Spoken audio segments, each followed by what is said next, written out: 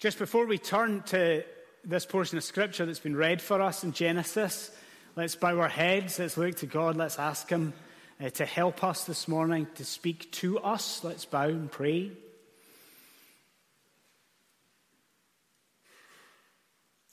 We thank you for that psalm that we've sung. Lord, we thank you for the beautiful sound that it is to hear the people of God lifting up their voices in praise of the Holy One of Israel.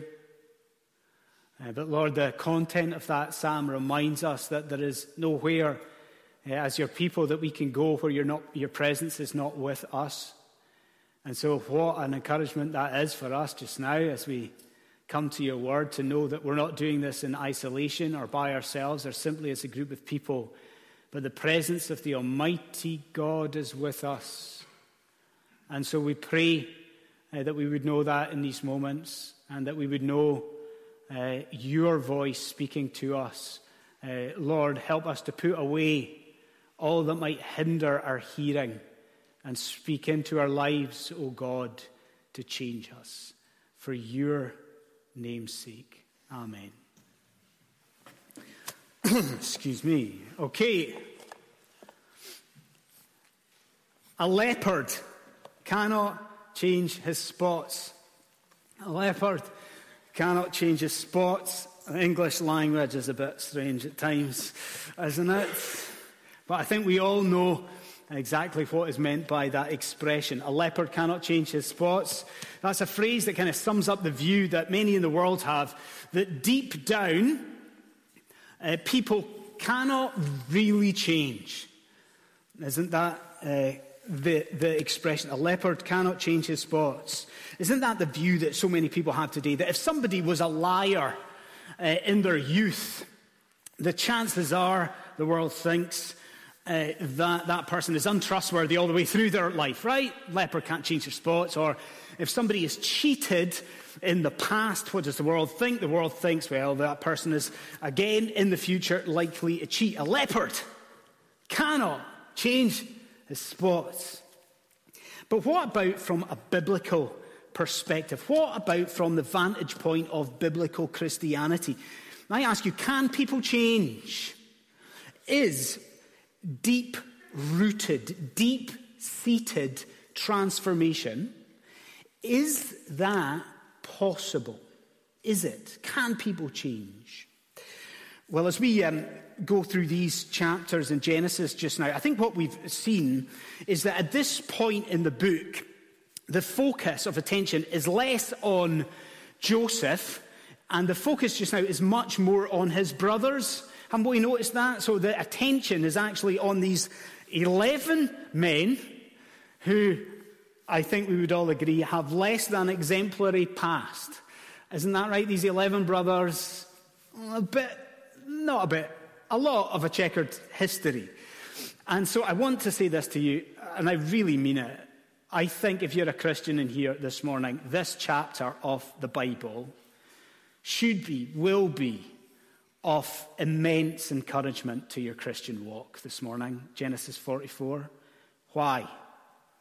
Because you are going to see very clearly in Genesis 44 that people can change.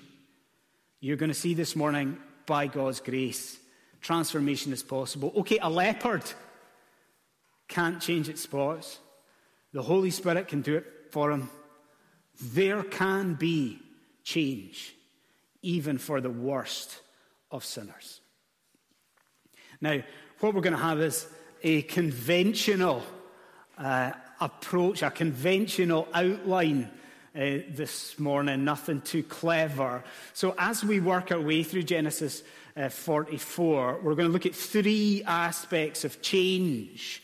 Okay, three headings, three aspects of change this morning. So I'm going to ask you to do what I ask you to do every time. If you've got a copy of the Bible on your phone, tablet, or a physical copy of God's Word, please turn to Genesis 44. If you're visiting or you've forgotten your Bible, we will not look at you in judgment this morning, and we'll try and put some of the verses that we look at and focus on up on the screens, if the screens, of course, behave themselves this week. Okay, so 3 aspects of change. The first thing that I want us to see and recognize and to think about is testing of transformation.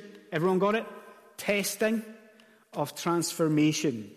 Okay, let's get into the chapter. Okay, now, what was last week? Yeah, the Queen's Jubilee, wasn't it? So because of this holiday weekend, and then because of the General Assembly and a few other things before that, we've had this little break, haven't we? In the life of Joseph. So maybe it is worthwhile of us bringing a couple of things that maybe are a little bit blurry, and maybe it's worthwhile just you and I just try to bring them back into focus this morning because we've had a little bit of a break. Okay, so maybe there's a couple of things a little bit blurry. One, perhaps we need to bring into focus the overarching storyline of Joseph. Maybe because of the break, that's a little bit blurry. What's going on with Joseph? He's a favoured son, isn't he? He's beloved by his father, and he's been sold by his brothers into slavery in Egypt. Spending time, first of all, in Potiphar's house, then where? Then in jail. Then by the hand of God, Joseph has risen up to prominence, to this place of prominence where he is the one who's actually handing out grain at a time of famine. And then, who appears on the scene? Come on. Who appears on the scene in this time of famine? His brothers come looking for food, unaware, of course, that this leader that they are dealing with is who? Is their long-lost sibling. Okay, so that should be razor sharp. That's not blurry anymore, is it? So into focus, we've got the overarching storyline of Joseph. What's the other thing that we might bring back into focus? That's the more immediate background, don't you think? Because if you were here 2-3 weeks ago, do you recall what we saw over the course of a couple of weeks? What would you say? You would maybe say to me, yes, that the brothers' consciences have begun to be awoken. Do you remember that? Through crisis and severity and the kindness of God, their consciences begin to be sparked and awoken. But we could add to that, because isn't it fair to say that Joseph has also begun to test his brothers? Isn't that right? Because 20 years have passed since he set eyes on his brothers. Here they come into his throne room. And what does he want to know? Have they changed in 20 years since they mistreated me? Has anything happened to you? And what did he do? Can you recall? He sent the brothers up to Canaan to try and get Benjamin. Do you remember that part of it? And then what? There was a great banquet.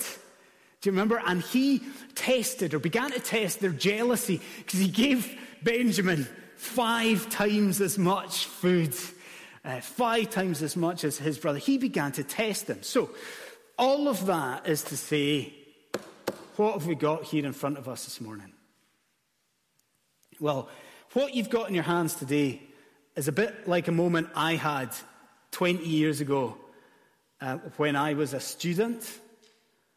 So I wonder if you know this building, but I was sitting in McEwen Hall in Edinburgh, a glorious building. Sounds nice? But I was sitting in an exam, okay? So I was at university sitting in an exam. But here's me thinking I've knocked it out of the park.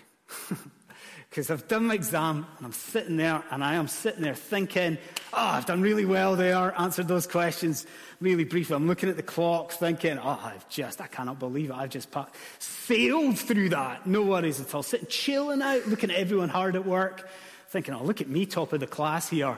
And then there was that sort of predictive, you know where this story's going. There's this horrible moment that other people have, but I had, where I'm just playing about with stuff, just sitting, chilling out. And then I was, I'll turn over the page and realise, no, I've still got 2 or 3 questions still to answer.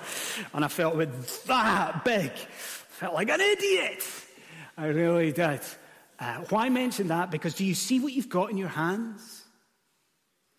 This today is the second part of a 2-part test. Did you recognise? Yeah, with the banquet, Joseph's begun to sort of prod his brothers. But today, all of it becomes very, very much more pointed. And what's going to happen this morning is he sets up this very particular test to discern whether his brothers have transformed themselves or changed. So, what do we want to know? We want to know, what is this test, don't we? So maybe we can put it up on the screen, the first few verses. Maybe you can look at it. Look down at the start of the chapter if you've got it there. What's the setup of this test? What's mentioned? What do you notice? Straight away, you notice that a cup is mentioned. Does everyone see it? So it would be common, wouldn't it, in the ancient world to have an aristocrat, a ruler with his own special vessel. I think we all knew that, didn't we? But then what has to be done with this cup? The steward hides it, doesn't he, in one of the brothers' bags. And then when the brothers begin their journey, they head out of the city and they're going to go up to Canaan, what does the steward have to do? Do you notice the details? He has to go to the brothers, searches the bags, he finds the cup, and then he brings them back for an audience with Joseph. So does everyone follow? You get the setup, do you? The setup of this test. Now, to use a horrible Americanism for a moment, a horrible American phrase, let's just have a sidebar for a moment. Okay, just a very brief parenthesis. No Americans shoot me or have a go at me later on, please. Okay, but let's have a parenthesis just for a moment, because you may have noticed in the text twice, verse 5, verse 15, that the word divination is used. Did you notice that? That's a bit baffling, isn't it?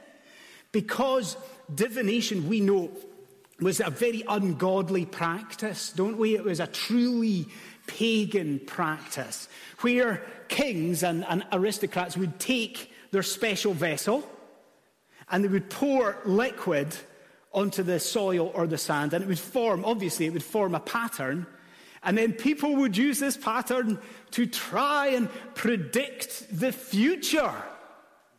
And maybe we in here are a bit confused because we're wondering, well, why is that mentioned in connection with Joseph? Joseph, this godly man. Why divination in connection with him? But maybe you see the answer, do you? Do you? I mean, it's just part of the ruse, isn't it? I mean, Joseph, is pretending to be to his brothers this great Egyptian ruler. He wants them to think this vessel is incredibly important. So, the divination, we're not told he actually does any divination, but it's just part of the sham. So, close the sidebar, back to the story, and I have a question to ask you. There's a lot of stuff covered there. I want to ask you this. Do you this morning appreciate just what Joseph is up to with the cup? Do you see how ingenious it is? Because what Joseph is doing in this chapter is staging a reenactment. Now, do you follow? Do you see what I mean? 20 years have passed since what? The brothers mistreated a favored son, abandoning Joseph, and so grieving their father. So do you see what Joseph's doing with the cup and this setup and this plan? He's trying to put his brothers into as close a situation as possible to that original crime. He puts them right in a similar circumstance to see how are they going to react. Have they changed? Let me ask you to do this. Look at verse 17 with me. Let's put it up on the screen. So first of all, whose bag is the cup located in? Is it just put the cup in anyone's bag? No. Benjamin, put it in the favored son's bag. Isn't that interesting? Do you see it? And then despite their protestations, look what Joseph says to the brothers. He says to them, now listen, only the guilty party will be held account.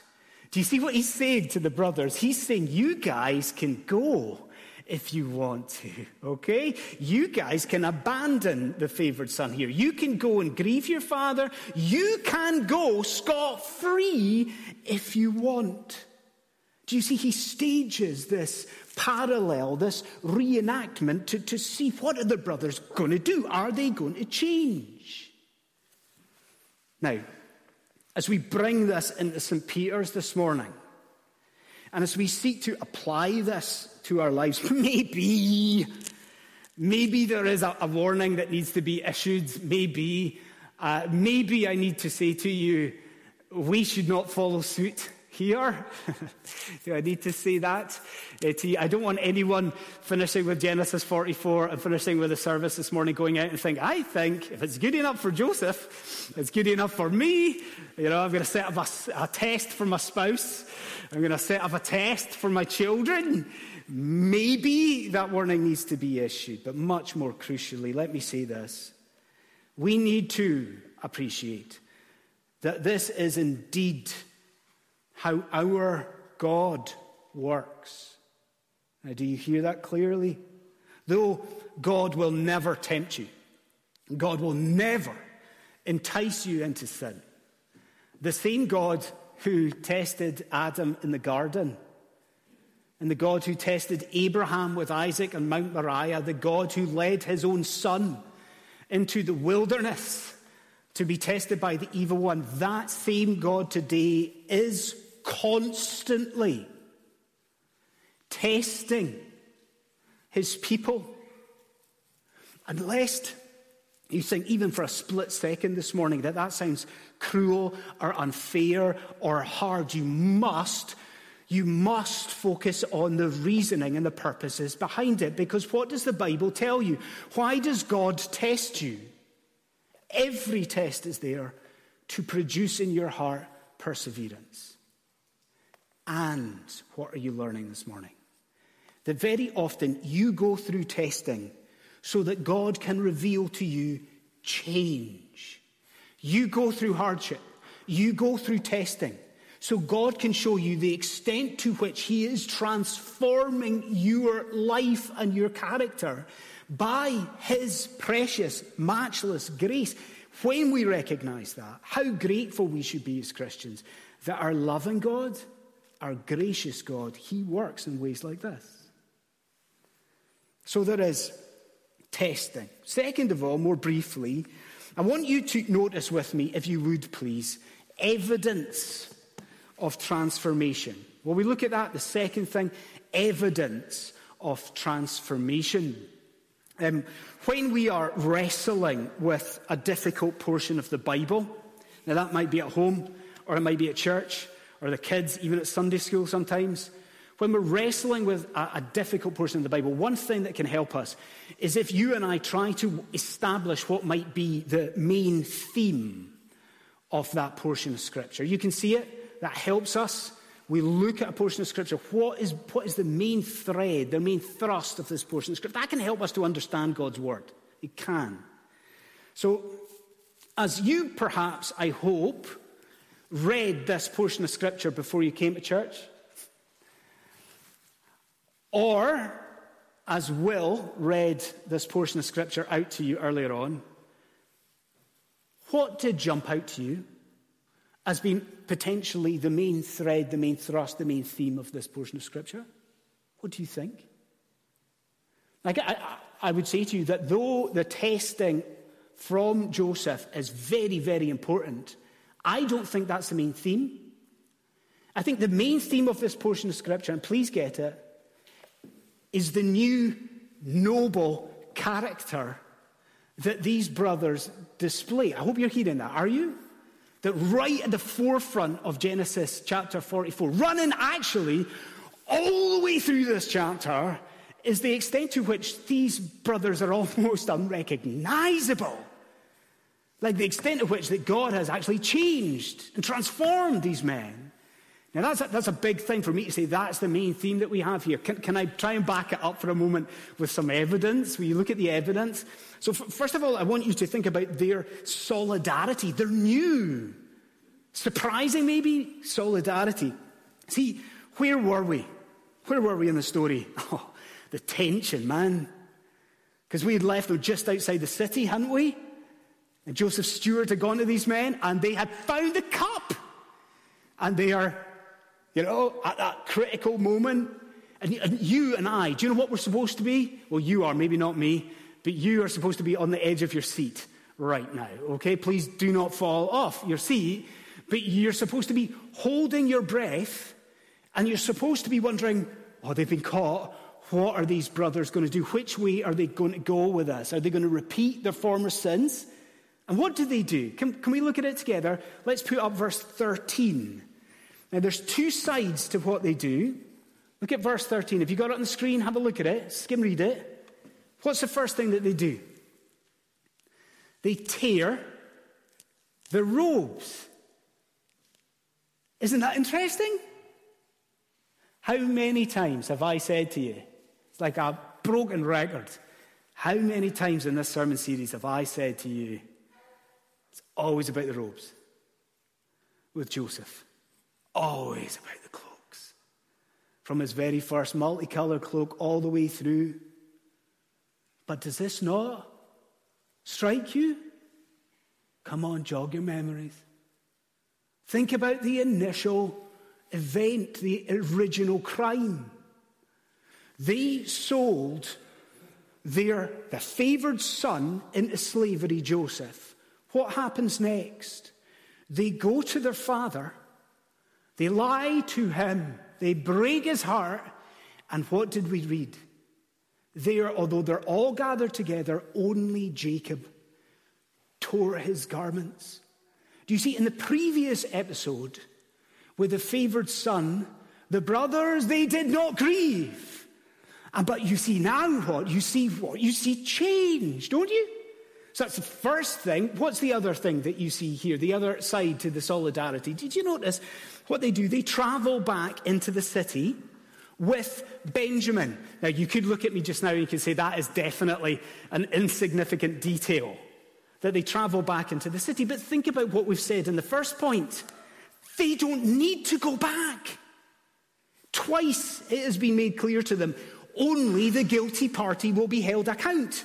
Twice they've heard ringing in their ears, brothers, you can go, you can flee. But do you see, they're having none of it. Unlike before, where they abandon a favored son, here they are going to stick by the favored son, stick by Benjamin, so that they might help. Do you see the transformation in these men? Then, second detail of it, consider their new repentance. Because yes, imagine the scary scene that we've got here, where they are now walking back into the city. Oh, I bet they're walking heavy. And they're walking in to face this audience with Joseph. But I want to ask you whether you noticed which of the brothers at this point begins to take the lead and act as a representative. Did you pick up on it in the reading? Because you're thinking maybe Benjamin? Or maybe you're thinking Reuben, because Reuben's the eldest. He's going to be the one that's speaking up. But it's not. Who is it? It's Judah. Yeah, friends. That Judah. From that incident with Tamar. He's the one speaking up. And what is his attitude? Oh, wow, look at it in verse 16. Let's put it up on the screen. Verse 16. Do you see what, on behalf of the brothers, do you notice he is repentant of his sin? What do you see? Do you notice that, yes, he confesses his guilt, not with a cup. Looking back to the episode with Joseph, he confesses his sin. But I think the more important question is, before whom? Do you see who is in view here halfway through the verse? He's not confessing sin to Joseph, not confessing sin to his brothers as he did before. Look at it, it's all before God. It's in view of God. Isn't that amazing? You've been here for this sermon series. We have here this previously wicked, unrepentant group of men. Now they are freely confessing their sin in view of God himself. This is transformation, isn't it? This is change.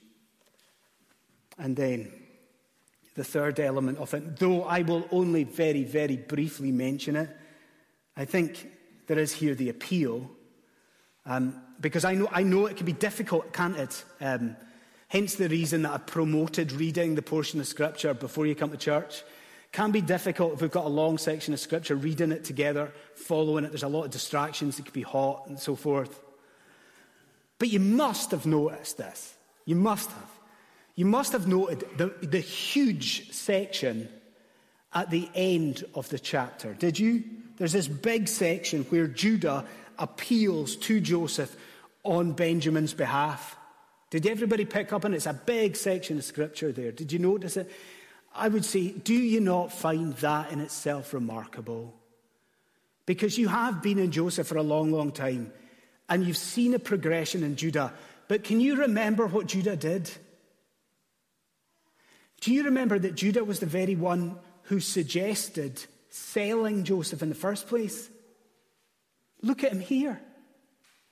So Judah has gone from the one who suggests selling a favored son to the point where he is putting everything on the line in order to advocate for a favored son, Benjamin. I mean, are you not with me when I say these guys, these men are almost unrecognizable? I mean, God has taken and worked in their lives. Can you remember that they were murderers, some of them? Can you remember that they were, some of them, not just one, some of them adulterers? All of them cheats and liars. And by the grace of God, all the way through this chapter, what are you seeing? What is emphasized by God? But this new character, this noble character of these men. We want to bow down to God and worship him for this incredible transformation. But instead of that, in a sense, I really want to go back to what I said to you at the very start of this sermon, and maybe you cannot remember what it was, but I said to you that this chapter should be of great encouragement to you if you're a Christian. You remember? This should encourage you. Can you see why this should encourage you, this dramatic change? I think, in first place, this should give you hope for yourself, Christian friend. Because if you're anything like me, you've come through the doors this morning, sometimes really, perhaps today, with a heavy heart because of your sin. And you come in and you're weighed down by the lifestyle, by your life. And perhaps like me, you begin to lose sight of just what God is doing within your life. And then you come to God's word. And this morning, in this place right now, what is God reminding you about? He is reminding you that right now, God is at work in your heart to change you. Right now, with all the circumstances that you're going through in your life, God is right now transforming you. That though fair enough, the work of the Holy Spirit might seem imperceptible sometimes, I reassure you it is real. And that work of the Holy Spirit in your life will continue on until you won't just stand with a new noble character. There is a point, such as the grace and work of God, where you are going to stand Christ-like in perfection before the King. Doesn't it help us? Doesn't it encourage us? But then second of all, doesn't this not encourage you for your witness to other people? Because again, if you're anything like me, doing this whole minister confession thing, but it's true, if you're anything like me, you are too quick to write people off in your life. Do you do that? I do that. It's wrong. I look at some of the people in my family and some of the people that I love and my friends, and honestly, I find myself thinking they are unsavable. I think they are far too entrenched in their unbelief. They're too set in their ways. They're never going to change. We write people off, and then we come to church, and then we come to God's word. And what has God done with these brothers? He has taken them from abject wickedness, and he alone has awoken their conscience to their sin. God alone has aligned them to the favored son. God alone has transformed them. And why? Ultimately, that he would take these men and use them in the service of his great name. Should that not give us all the encouragement for our witness? These people you're thinking about are not beyond the power of God, because God's grace does something. What does it do? It transforms people. And then we close with a third thing. So we see testing of transformation. We see evidence that that transformation has taken place. And then the third thing, more briefly still, is the cause of transformation. I think you know what it's like. Sometimes we will read the Bible, a portion of the Bible, a chapter of the Bible, and if we're honest, with hindsight, we can see that we did not really appreciate the significance of the portion of Scripture that we had read. Has that ever happened to you? You know, you've skimmed over a portion of Scripture, and it's not only later on that you realise, oh, that was far more significant than I realised at the time. I do it. I'm sure you do it too. Well, I need you to think about Martin Luther King, and I have a dream. And I need you to think about Churchill for a moment, whether you like to do that or not. You can think about Churchill, full flow Churchill. Because in this, Judah coming to Joseph, interceding on behalf of Benjamin, I think there's more than perhaps we realise. I think we have to appreciate this is an amazing speech that he gives. Now, this is, did we realise, this is the longest speech in all of the book of Genesis. So God has given particular focus to this speech that Judah gives to Joseph. It's the longest speech in all of Genesis. It is also a speech of particular eloquence, of exquisite beauty. And I really love how one commentator summed it up. Now listen to this. He says of this speech, he says, what we are looking at, you and I, at the end of Genesis 44, he says, this is one of the most moving speeches in all of human history. That's a claim, isn't it? This is one of the most moving speeches in all of human history. So how can he say that? Can I maybe just point you to one or two things that would back that up?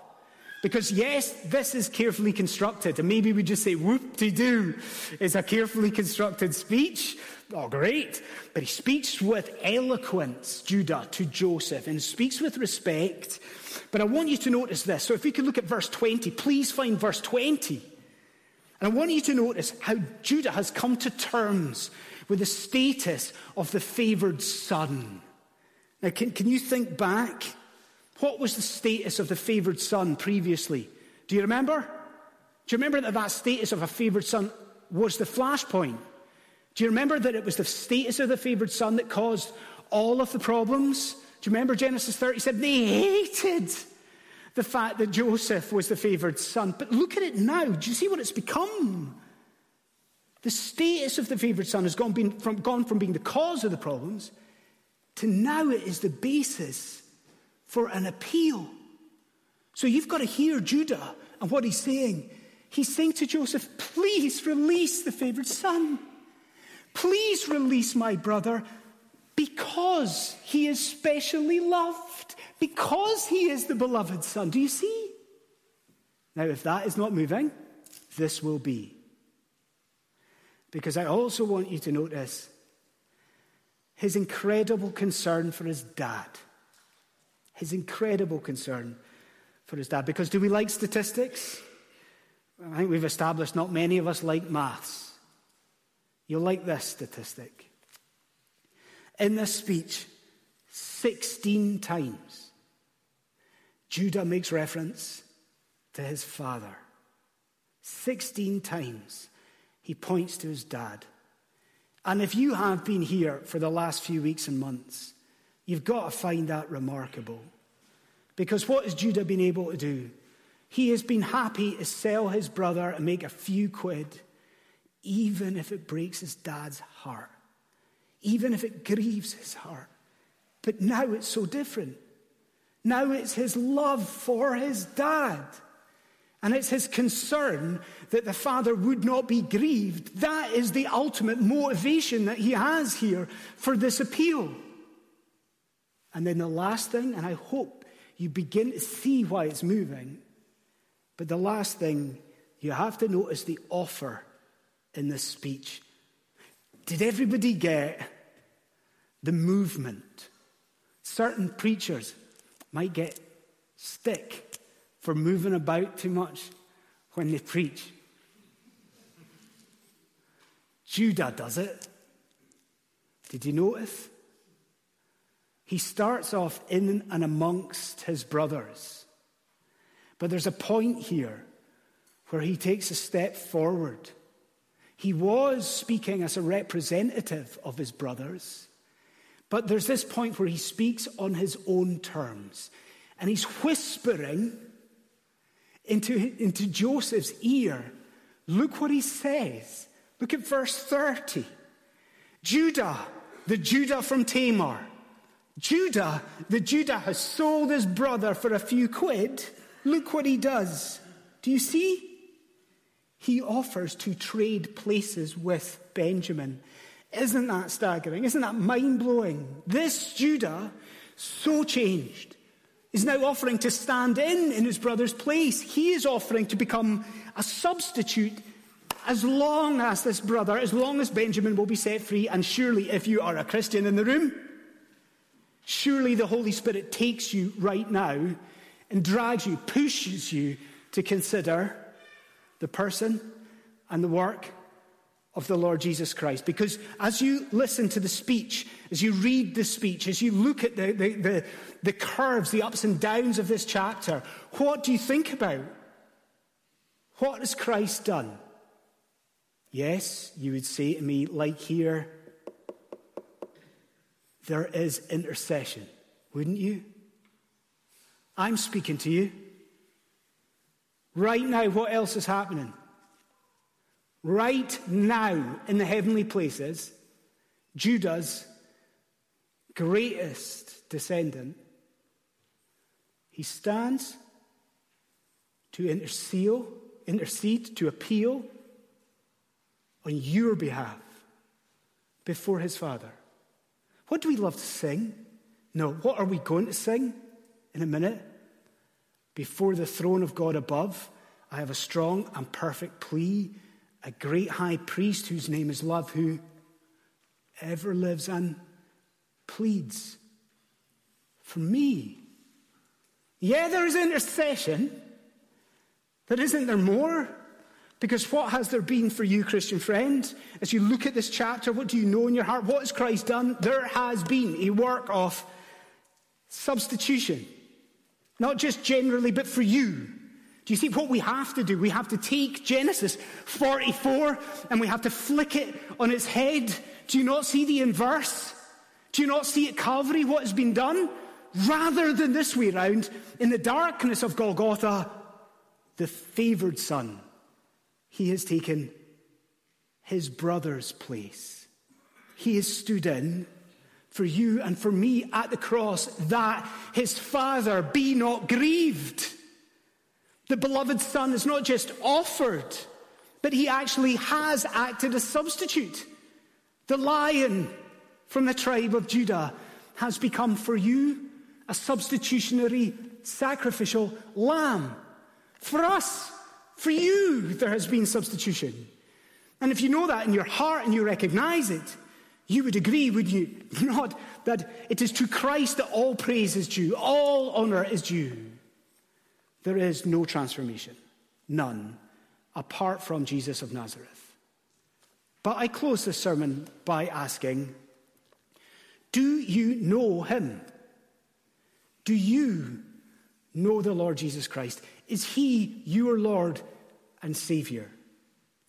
If you had answered that earlier this week, earlier this month, and said, no,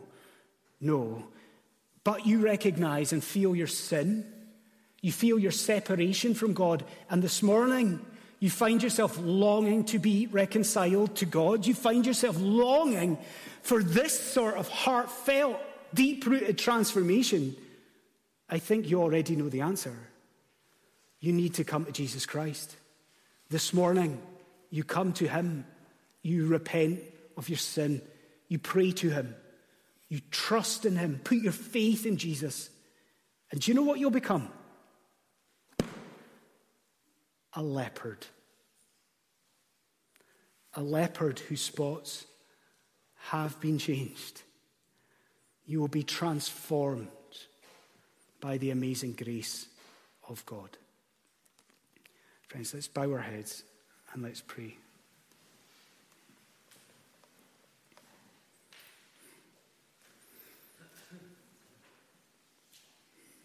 Lord, we thank you for your word. We pray that you would give us hearts to receive your word, ears to hear your word. We thank you, Lord God, that though we cannot pull our socks up, we cannot turn over a new leaf to the extent that we know your salvation, we thank you that you have done everything for us.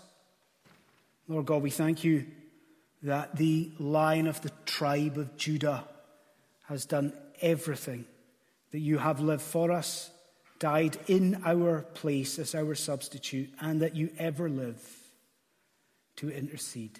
May it be that you, the Lord Jesus Christ, in all of our hearts, you receive all glory and praise. Amen.